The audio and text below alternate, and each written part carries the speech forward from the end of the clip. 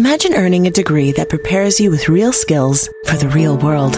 Capella University's programs teach skills relevant to your career so you can apply what you learn right away. Learn how Capella can make a difference in your life at capella.edu. Live from the NASDAQ market site overlooking New York City's Times Square, this is Fast Money. I'm Melissa Lee. Our traders on the desk are Tim Seymour, Dan Nathan, and Guy Adami. We're also joined by Chris Verone, head of technical analysis at Strategas Research Partners. Tonight on Fast, shady Trump trades are just pure luck. A new bombshell report raises the red flag on a series of big money moves in the futures pits. Our traders front-running the president's next big move. The man who wrote this explosive story, William Cohen, joins us straight ahead. Plus, stranger things happening to Netflix, why the stock struggled to hold the crown following yesterday's blockbuster report, and later, a soda pop, what you can expect from Coca-Cola when it reports earnings tomorrow. But we begin tonight's show with bonds, treasury bonds. That's because something big is shaking and stirring the market. If you haven't been paying attention, bonds have staged a great reversal, sending yields back to their highest levels in a month. So is this the official end of the big bull bond market? I love the bootleg bond music, by the way. Well, it's probably because we're not allowed to use the real ones. No, this is a real song. I know, but this isn't really bond music. No, it's not bond music. It's like bond music. But I hear the lyrics, there's a man who leads a life of danger. That's Tim Seymour, man. I did ride my city bike on the way over to the studio. Secret agent, man. It's Johnny Rivers. Yes.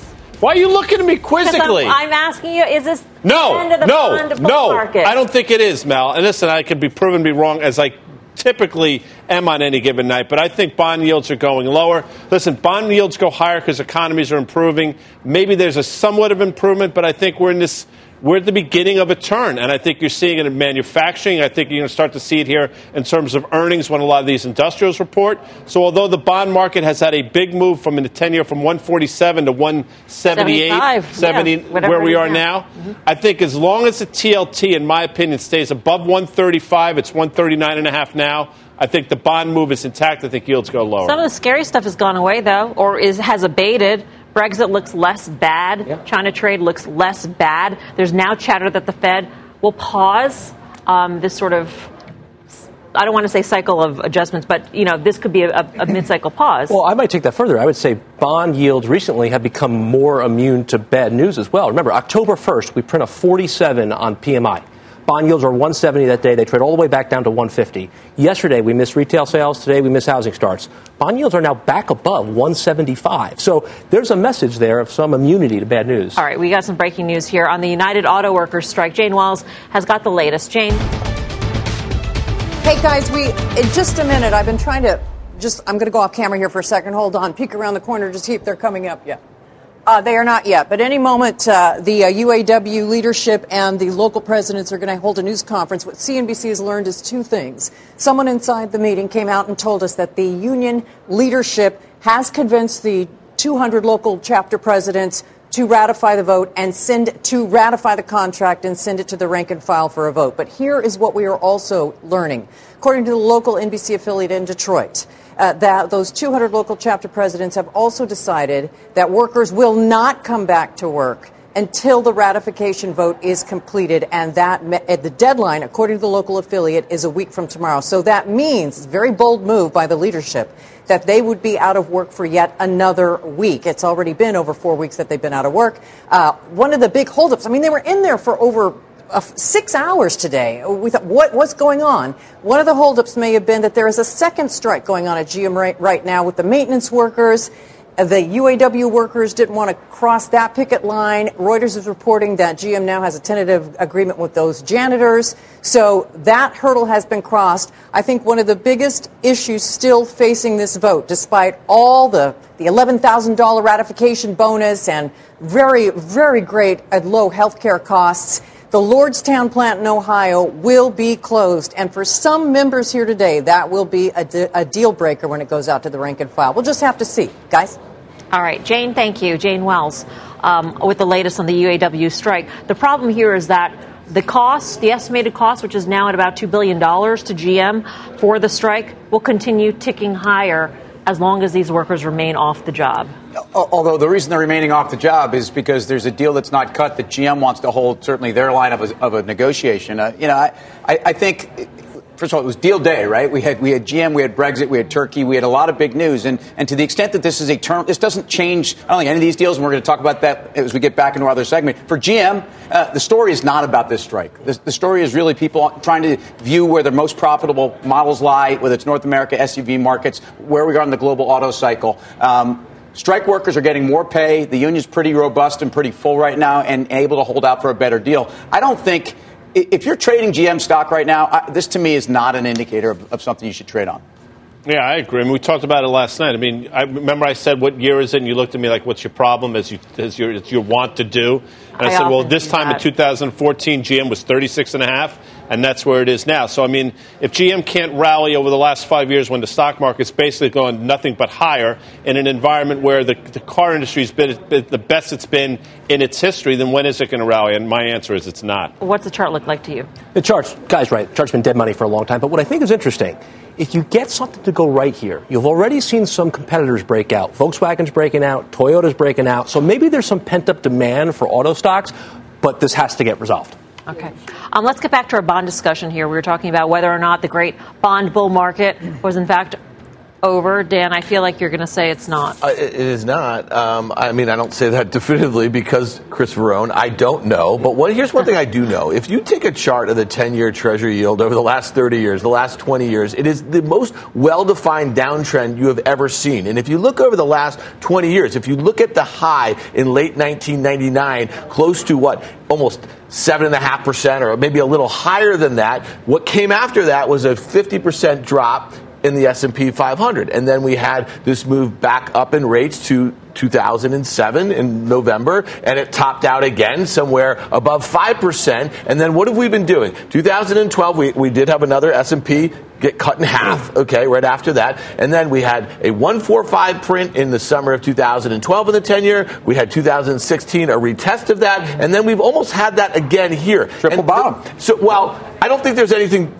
I don't think there are triple bottoms. And the more times that you test that low after such a sustained period of weakness, I'd say they're going lower. And then take it one step further.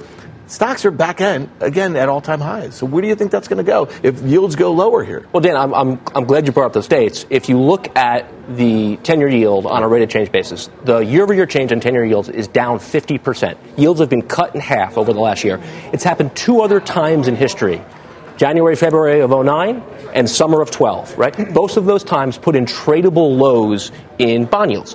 And they also put in good tradable advances in stocks. And I think when you look at the character of the equity market recently, it is more cyclical. Semis outperforming, trucks acting better, rest of world a little bit better. So I'm just curious if a tradable low in bond yields is being put in here. And I would also note, look at some of the global yields. German yields bottomed about 6 weeks ago. Chinese yields bottomed 6 weeks ago. Japanese yields have turned. So I think there's an option to be a trader here with the bond market. I don't. So remember, low yields have not been good for equities in the last 3 to 6 months, right? Low yields have been fear. Low yields have been people very concerned about global growth. Reminded me a little bit of Q1 2016, which got you to that low that you talked about, Dan. And I agree. I mean, if you look at the 10-year chart back 30 years, 12, 16, and 19, it's the exact same place where we've stopped and we've bounced. And the question is, really, in a world where central banks, though, during that time have thrown more money on the problem, I think we have a global deflation problem. No matter what you say, I think we are fighting deflation. We are fighting a credit bubble. And the biggest problem that is the aftermath of the credit bubble, it's a cancer that needs to be carved out. And while it was maybe carved out of the private sector and possibly the housing market, it was transferred to the public sector. And that's something that concerns me. So I think until central banks reel in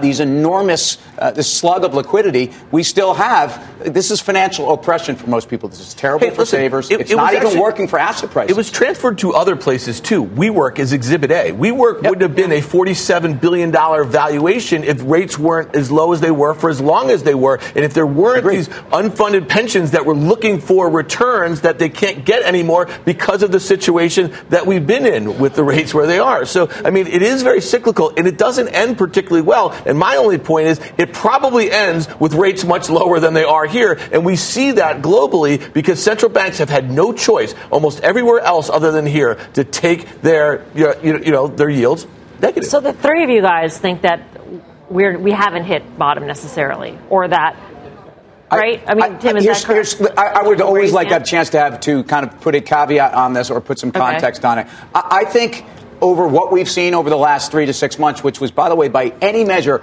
a historic move in bond yields, as Chris pointed out. But I would say that so because of that, I actually think bond yields were basically overbought. In other words, yields had gone too low too fast. I think if you look at where we are in the context of the next 3 to 5 years, right now, I think it's going to be tough to stop where we are. Let me make 2 points. When you look at positioning right here, just be very mindful of how crowded the long side of the bond market is. Flows into the TLT are at a record high right now. So a lot has to go right from here for the bond bull story to keep working, because everyone's already there. And I think the second thing, the bond yields today, I think, are reflecting, or the data today is reflecting what bond yields have been telling you for 2 years. We know the economy has slowed. I think the question is, after 2 years of lower bond yields, is that starting to get stimulative for the economy here? You already have a German PMI at 41. What's the worst it goes from here? Maybe 38, right? So is that already discounted in stuff like autos and housing and semis, these leading groups? Germany is as big of a reason why we're at 144 on our lows. The other issue for the bond bears, meaning yields go higher, that's what happens, yields go up when bonds sell off, is that the Treasury has to refund an enormous amount of U.S. Treasury. So there are technical reasons, especially in the long end of the curve, when you look at what this U.S. government needs to finance in terms of a deficit and where we are in terms of the size of the balance sheet, and the technicals say that bond yields are going higher. And the question is ultimately, what does that mean for that BBB tranche of credit out there that right now is trading at 175 over? And that is something that the minute it starts to widen out, it's going to have huge ramifications, which will send bond yields back lower. So basically, you're worried about the fallen angels effect. Absolutely. Right. Absolutely. Okay. The minute they slow down. What are the implications? I mean, I know you guys don't think that the bond, or you don't think the bond bull market is over. No. So what is the implication for the safety trades in the markets that have gotten so much love? Safety trades like the utilities, for example. I think they I think they continue to go higher. We had a guest on last night. Even from these valuations. Mr. Dan Suzuki, if you recall, and I think one of his long trades in this environment were utilities. So I would agree with them. And I understand valuations are stretched, but just to add a caveat to Tim's caveat, I think we're going to know a lot more next week when Caterpillar reports, I believe, on Wednesday, and names like Roper and Triple M report on Thursday, these deep cyclical industrial names. Let's see what they say. I don't think it's going to be particularly good, and if it's not, I think yields go lower. Yeah. I think those defensive groups are remarkably crowded here. So if they're going to continue to work, things really have to go in that direction. So when you look at some of the more cyclically oriented groups, and I think there are cyclical green shoots starting to show up here. You see it with Deere breaking out. We talked about that this week. You see it with semis outperforming software. That's a big change in the character of the market. You see it with some of the Chinese consumer names starting to act better. If there's some cyclical green shoots there, I would be careful in these defensive groups. They're crowded, and I would be careful on the long side of the bond market. It's crowded as well. I think you need to watch copper, because if you look at a chart of copper, HG1, it is trailed. It's been totally correlated, possibly even led the 10-year. But I think I still want to see how we trade across Europe, because I think that the bund curve is incredibly important. A Brexit deal, by the way, also for the dollar, may also put dollar bulls on their back foot for the first time in a long time, because if you think about that Dixie basket, it's 60% euro. And at least structurally, you have a place where actually, in terms of current account and whatnot, actually the euro should actually be rallying here. You know what's remarkable here, though, is what we haven't touched on. The yield curve's actually steepening, right? It got so much attention when it inverted. I don't recall a lot of attention as it's become uninverted here. So 3-month 10-year is the widest it's been in 6 or 7 months. 2s and 10s are now comfortably positive. Right? So I just wonder, is that another sign of this cyclical green shoot starting to show up? Yeah, well, and the other side of that, though, going back to like Staples, the safety trade, Procter & Gamble was trading $70 mid-2018, and it just touched a 125. This is like the steepest breakout this stock has ever had, and it's just been a ramp. And what has it done over the last couple weeks as yields have come back a little bit? It's starting to roll over, and it's below that uptrend that's been in place. I just don't think you want to be long Procter & Gamble above 120, or it's 116 right now, trading at 25 times expected mid to high single digits earnings growth just for that dividend, just because you think it's defensive. And that obviously goes for utilities, and it might go for REITs too. Coming up, Netflix losing steam after a big earnings rally, or even stranger things in store for the streaming giant. We will weigh in. And later, the bombshell report that's got all of Wall Street talking. Our futures traders front-running President Trump's market-moving remarks. The Vanity Fair correspondent behind that big story will join us. We're live from Times Square in New York City. Much more Fast Money right after this.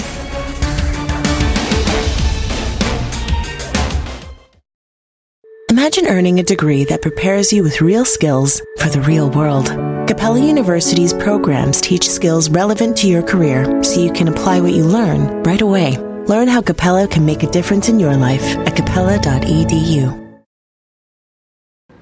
Welcome back to Fast Money. Netflix surging after the close yesterday on an earnings beat, but the stock lost a lot of those gains today after analysts who had more time to digest the subscriber miss said that would weigh on the company. Netflix also getting hit with a downgrade today by analysts at Macquarie, the firm saying while the third quarter was comforting, competition is coming and that the company does not look cheap compared to its streaming peers.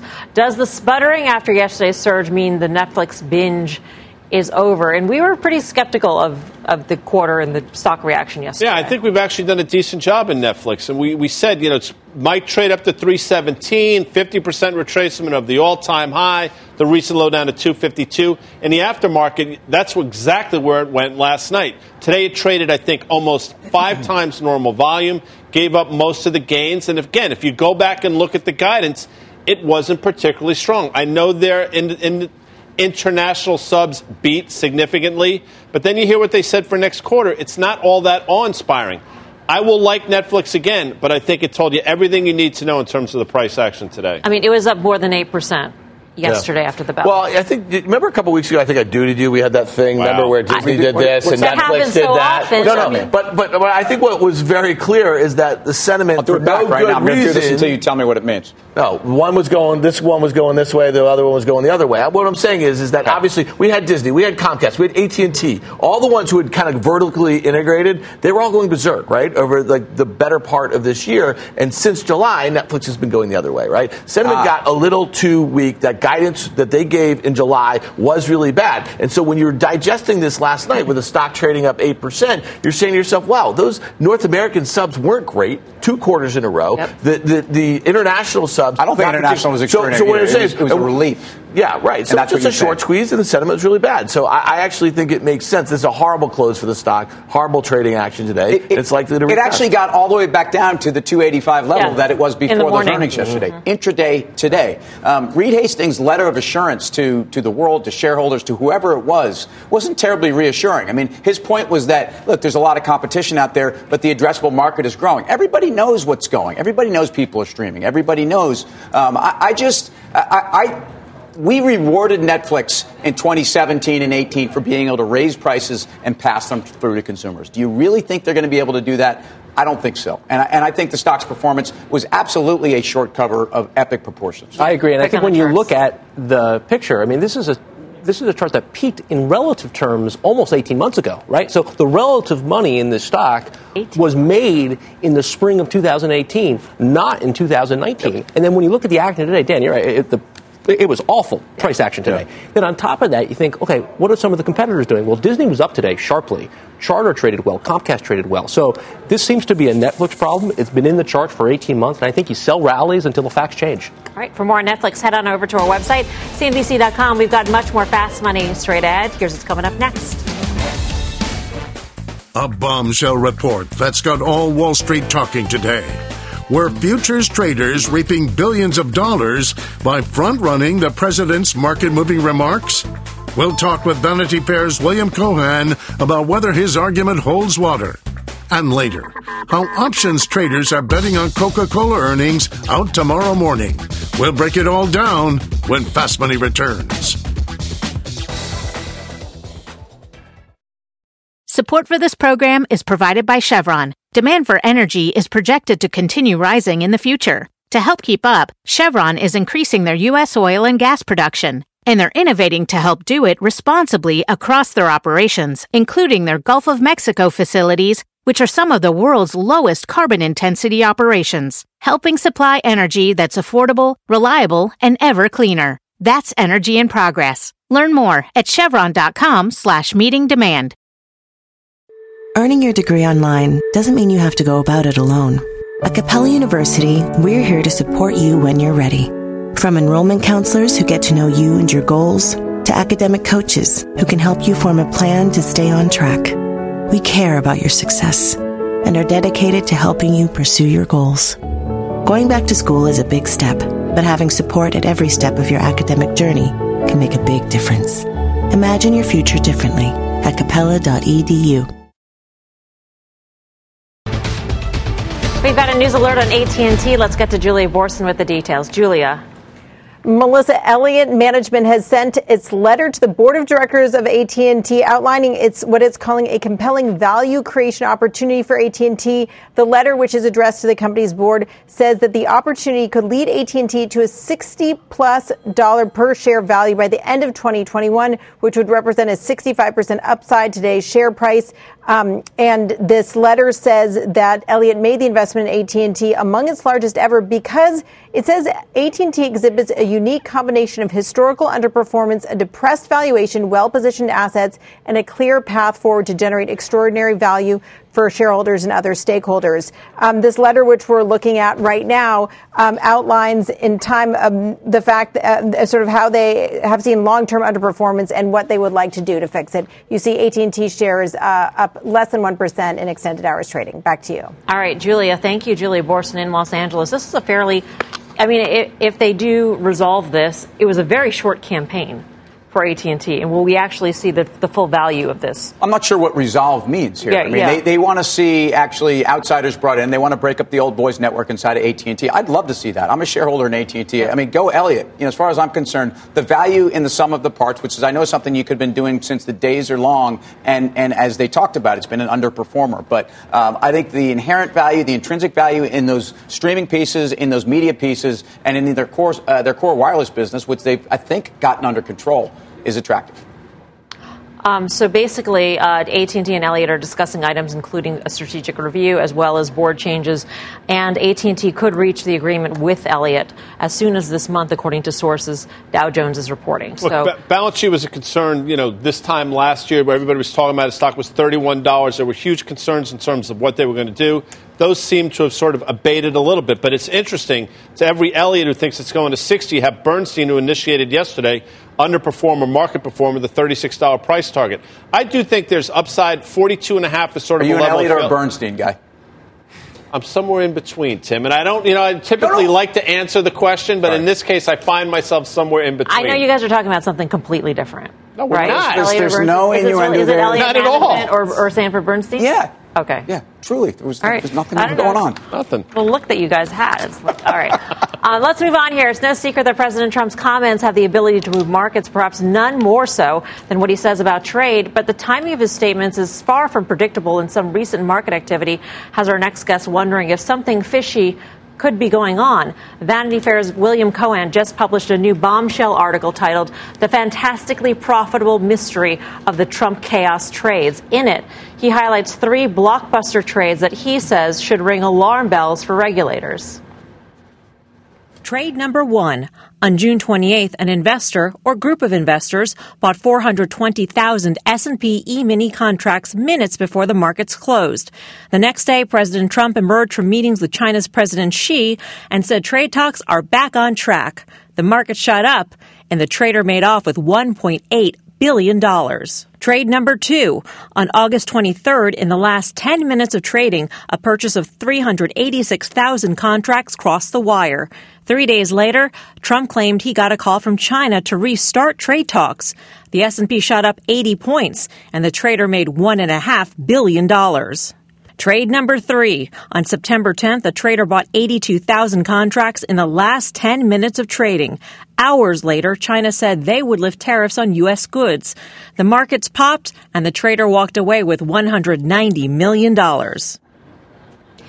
Vanity Fair special correspondent William Cohan joins us now. Bill, welcome. Great to see you. Great to be here. Thank you. What's the allegation here? No allegations. No allegation. Observations. Okay. Traders who I talked to who've been doing this for longer than almost I've been alive have been noticing this very strange phenomenon that every time Trump talks, especially when he talks about trade, the market reacts either up or down depending on what he says. And people are putting in these trades, few minutes before the close of trading, and it's obviously not just one person. It's probably a group of traders or some sort of coordinated effort because the number of E-mini contracts bought is too large for one individual at any one time. But clearly, traders in the pits at the CME have been noticing this and have been wondering what's going on. So I'm just being reportorial. Right. I'm hearing this, and I'm laying it out there for people to consider. But embedded in this, in stringing these facts together, sure, is the notion that perhaps these traders or group of traders could have been tipped off if they're placing large trades minutes before the market closes on information that has not been disseminated publicly yet. Insider trading. It's so no different. Okay. Right. Frankly, it's no different to me. I was an M&A guy for 17 years. You know, if I work on a merger and next thing you know, you see that the stock price is going up before there's an announcement, which basically happens all the time, and then the SEC investigates that when Amazon buys Whole Foods, and next thing you see, Whole Foods' stock is shooting up, merger gets announced, SEC investigates that. I'm saying there are regulators here, the SEC, the CME, the exchange, and the CFTC, the futures regulator. They should be investigating these trades. Maybe there's nothing there, but it sure looks coincidental, fortunate, and a little sketchy to the people who are trading these future contracts every day. On the surface, it does look fishy. Sketchy. It looks suspicious. Yes. At the same time, I mean, it almost seems like you could cherry pick on any given day large trades in decent volumes. One of the trades, the June 28th trade, was actually 32% of the day's volume. So that was unusual volume. That's what got people's attention. But you could go on any other day, perhaps, and string together a number of other circumstances and say, those are suspicious too. Look, you could... You guys are all traders, right? You could do that trading every second of every day. There's always a buyer, always a seller. I'm just being reportorial. People are telling me that they notice an inconsistency. People are making outsized money, making outsized bets with perfect timing, and then there's news related to it. I mean, who actually knows this news about the Trump trade talks, the tariff talks, how they're going? Not a lot of people, but there seems to be a dissemination of that information somehow. Just like, not a lot of people know that Amazon wants to buy Whole Foods, but sometimes people get that information and trade on it, and the SEC investigates. I guess really what I'm saying here is there's a strange pattern of trading behavior. Mm-hmm. Let's get the regulators looking at it, and instead of being flippant and indifferent, which they basically were to me, then why not look at it? Maybe there is nothing, but somebody's making a lot of money. That's, of course, assuming they sold, and obviously, who knows how many people are involved. So we don't know how the trade's closed. I'm just a reporter like you guys. How did we come up with those gain amounts, though? In other words, so you don't know where they got out of the trade. So how do we know it was a $1.8 billion victory? No, we were just if you read the article, you'll see that there were discrete periods of time that were taken because we had to make some assumption about the time period. So, a week goes by, the S&P is up 80 points. When did they buy the exchange, the mini at that point, divided by $50 a point? Times the number of contracts they had. And I didn't read the article, yeah. And my point is I want you to explain it. Yeah. Is it through the end of that run in the S&P that you're taking the profit? Basically, yes. So, until the news cycle changes or the S&P momentum changes. So, yes. And there's no guarantee, obviously, that anybody took those profits. They may have held on to them and lost them. Right. Bill, implicit in this discussion is the idea that the market will perceive the news as you and I may perceive the news. But I think, as we all know, markets perceive news however they choose, right? So we sit here, and the S&P is at an all-time high, roughly, yet there's talk of Brexit, impeachment, China trade, right? So what I struggle with in the piece, and I read the piece, is the idea that even with the, quote, inside information, as you talk about, I'm not sure that would help anyone make an informed trade. And I also struggle with the word profit that you use, right? And I think Tim touches on this. For a profit, the trade must close. And I don't think we have enough evidence to say any of these trades closed.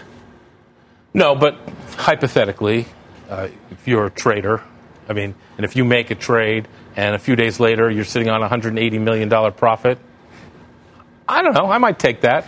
I may not, because I may have faith that it's going to go even higher, but I might take that and be okay with it.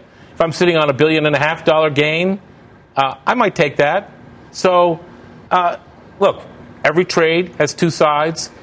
Somebody who believes, for whatever reason, the S&P is going to go up. Somebody who's on the other side of it believes it's not going to go up. But you have to admit, in the Trump era, when we've been talking about these tariff negotiations, which seem to be on some sort of roller coaster on a never-ending basis, which no one has any idea of what really he's trying to accomplish. What we do know is that there's a heck of a lot of volatility around his pronouncements, whether they're going well or not going well. And if you go back to, Biarritz, okay?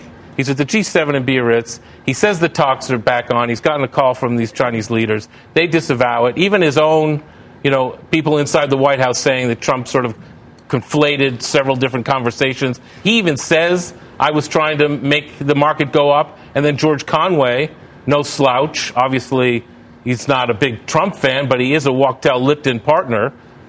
He makes the point that this is insider trading. Of course, it's not technically insider trading because there are no technical insider trading laws, and it's all a bunch of judgments. But it is something, in my view, that the regulator should look at and not just brush off. So, and by the way, I'm just being reportorial. People, traders in the pits are telling me this. No, I think your reporting is fantastic. And it's very hard to backtest this because this is a president that talks about the market more than every other president probably combined. But was there a period of time, if you look back, for example, I'm not trying to indict it, but President Obama, I think in early 2009, I believe, said something to the effect, and I'm paraphrasing, but the stock market looks awfully cheap here. And again, I'm cherry picking now, but were you able to go back in time and see if anything like this has ever happened before? So I mean, of course, the answer is no. I didn't do an explicación de text on like the history of the market. And by the way, I was a banker. Okay, I wasn't a trader, but I've been doing this reporting on Wall Street now for 15 years. People call me up. They seem credible. I validate their credibility. They tell me what they're hearing and seeing as experts in those pits.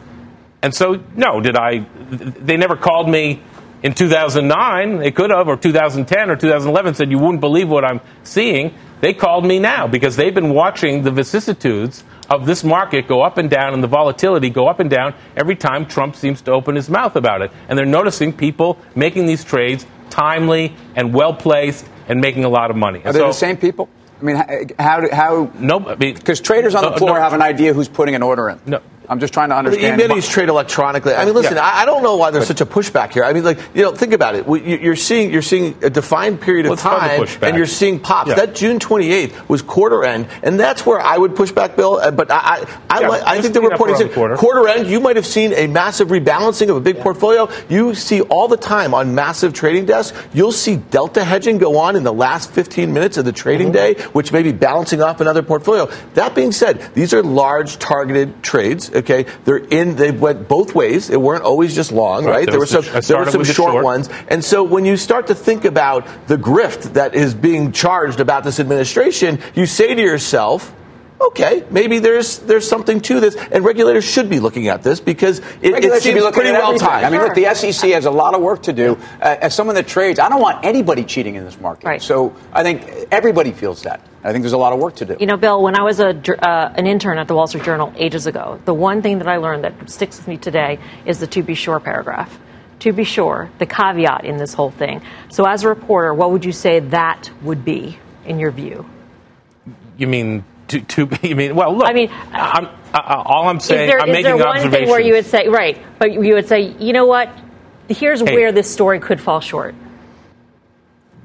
Look, the story could fall short when the regulators investigate it, when the SEC or the CFTC actually spends the time seeing who made these trades, actually has conversations with the people who did it, and they say, oh, no, I didn't even, I was on vacation. I was traveling through Arizona. I had no idea that Trump was in China. I mean, whatever they happen to say. Right. If Amazon is buying Whole Foods and Whole Foods shoots up and somebody buys 1 million shares, the SEC is going to call them up and say, hey, what's going? And I want to know. I want to look at your trading records. I want to see what your broker says. I want all that. They can do that. I can't do that.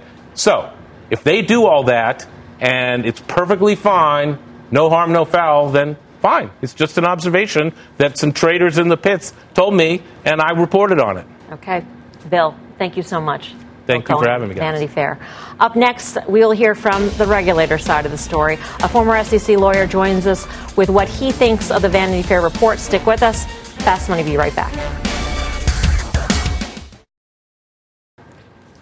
Welcome back to Fast Money. Before the break, you heard from the author of Vanity Fair's bombshell expose questioning the timing of some big money trades in the futures markets. Many of those trades were executed ahead of market-moving comments from President Trump.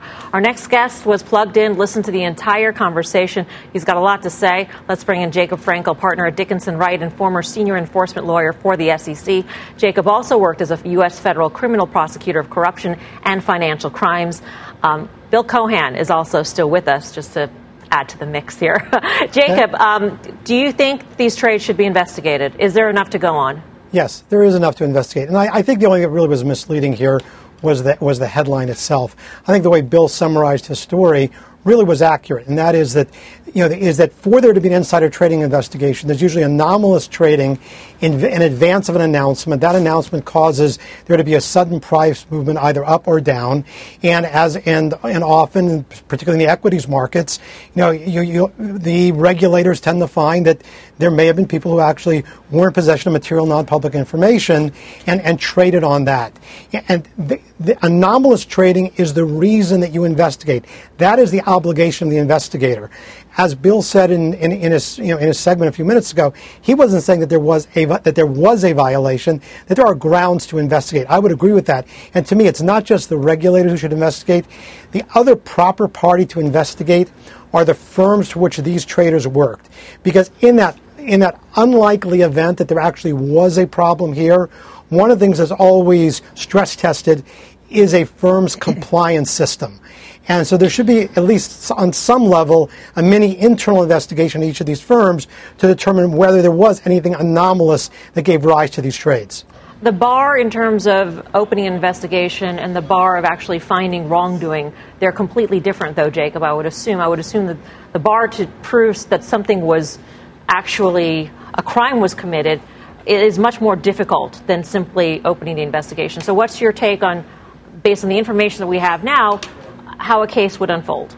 Well, most of the time, you actually have investigations that open based on some generalized information that in and of itself may not be the foundation or may not be sufficient to establish a violation. Obviously, with whistleblower programs, regulators are getting access to much more and better quality information that often lets them be further along in that investigative process.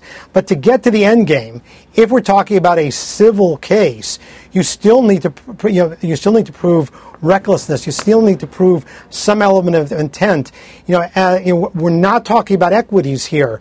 I mean, a lot of trading on the, when we're talking about futures trading, the classical theories of insider trading that apply in the equities markets do not apply. It's really more of the misappropriation theory, that somebody had a duty, there was a breach of that duty, the person who traded knew about the duty and basically inherited the duty to keep information confidential and then traded.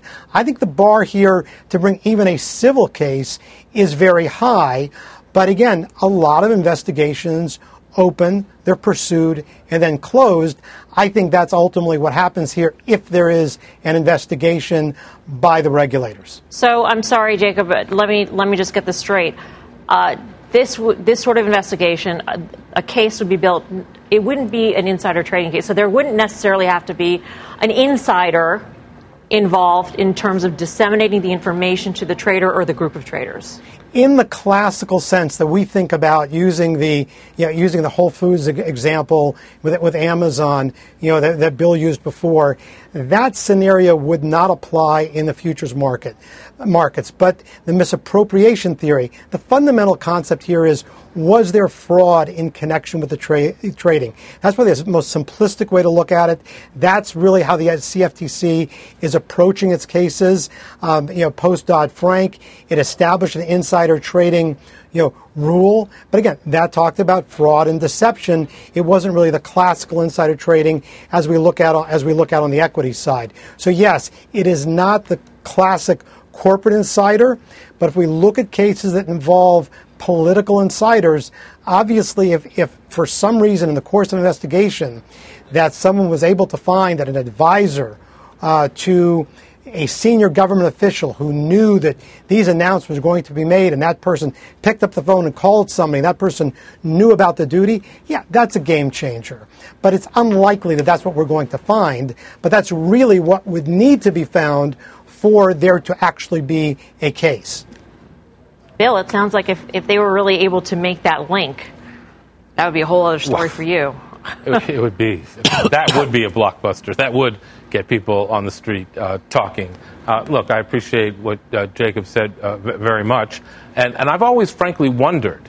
I know the insider trading laws apply to the equity markets. Mm-hmm. But obviously, as we've seen, there's a ton of money that could be made on whatever it is, misappropriating money in the futures market. Same with the bond market. The bond market is, 4 times the size of the stock market, right? We know that there's a lot of information conveyed in the bond market, and for some reason that's outside insider trading laws too. I've never understood why insider trading laws, such as they are, exist only to in the equities market. They should apply, obviously, to the bond market and the futures market because information is valuable and is obviously key to making huge amounts of money or losing money. Jacob, last word, and I'll put that question directly to you. Do you think those insider trading laws should apply to the other markets out there aside from the equities markets? Well, the answer is they actually do apply, and the CFTC in 2015 brought its first insider trading case involving an oil trader, brought another one in 2016. I think the CFTC clearly is looking to expand that into tipper-tippy liability, but it's really more about the theory of the fraud, the theory of the insider trading that is different when we're talking about the futures markets. And I think there is a framework that does apply, but I think you have to look at the fundamental nature of both markets, equities versus futures, and really identify and accept how they differ fundamentally, and that's what establishes the basis for determining whether you would or would not have insider trading. But here, ultimately, I think the only thing that was really misleading was the headline, to sort of create the firestorm. I don't think this actually rises to a level where we're going to find a breach of a duty under the misappropriation theory that will result in a case. All right. We're going to leave it there. Fascinating discussion. Thank you both, Jacob Frankel, and our thanks again to Bill Cohan. Up next, big bets on software lay out the top stock picks from Wall Street's brightest minds at this year's Sohn Conference. Stay with us. We will be right back. Up next, Coca-Cola earnings on deck, and options traders are betting the soda giant will pop on the results. We'll break down all the action when Fast Money returns. Welcome back to Fast Money. Consumer giant Coca-Cola reports earnings before the bell tomorrow. The beverage behemoth has seen some refreshing gains this year when the market gets a taste of tomorrow's results. Options traders are betting that Coke could fizz even higher. Dan is here to crack open the action. So here, what we're going to do is we're going to look at the at-the-money straddle in Coca-Cola at $54. It's $1.50. That's about 2.8% of the stock price. That is the one-day implied move for Coke after the earnings tomorrow morning. Call volume is 1.5 times that of puts, so a little greater than expected. On average, the stock has moved 4.5% over the last 4 quarters. That's actually a big move. Interestingly enough, Mel said something bad pun about the gains in the stock or whatever. It actually underperforms the market right now. It's up 14%. It's down about 4% from its recent highs. Look at that chart. That's the 1 year. Had a nice ramp this year, but again, like we were talking about Procter, below that uptrend. Sorry to step on your toes there, big guy. Below that uptrend. And let's go to the 5 year. This one kind of interesting. If we get a rollover in Staples, that thing's going back to 51. That's the 200-day moving average. That was the breakout from earlier this year. You have a storied past when it comes to Coca-Cola. Yeah, I love Coke. I've been arguing with Dan about Coke for a long time, and I think I've been right. But, I mean, the more important thing is what has changed about Coca-Cola in the last 2 years that's allowed it to re-rate. And maybe it's underperformed a bit, but it certainly had a moment where it was a stock that had never grown the top line. Look, they've restructured the company. They've gotten the bottlers in order. If you think that vitamin drinks and the new way people are consuming all types of athletic drinks and sports drinks and nutrition drinks, and Coca-Cola is not going to be at the center of that, are you kidding me? This is a global brand. It should be trading at a high multiple, and I think it's a global company, so I stay long. What do you say about the Dan's charting here? I think Dan's got it right here. Wow. Right? So, listen, we've seen a 4 or 5% drawdown on the stock. I think there's another 4 or 5 to go. 51 and change is, I think, a timely long, but we're not there yet. It's a good long-term chart. There's no doubt about that. I'm good over here. Good long-term chart. If you guys want a high five over there, that's, it's... I think there's work to do before it's buyable again. It is expensive. I mean, even to 24 times forward earnings with an 8% EPS growth, as Dan would say, knock yourself out. What are you paying for McDonald's? What are you paying for Starbucks? What are you paying for every one of these? I get the final word here real quickly. I think 6 months ago you liked it for the CBD opportunity. They're not going to be in CBD anytime soon. All right, that hit home. All right. Thanks for the action, Dan. Full show Friday, tomorrow, 5:30 p.m. Eastern Time. Up next, Final Trade.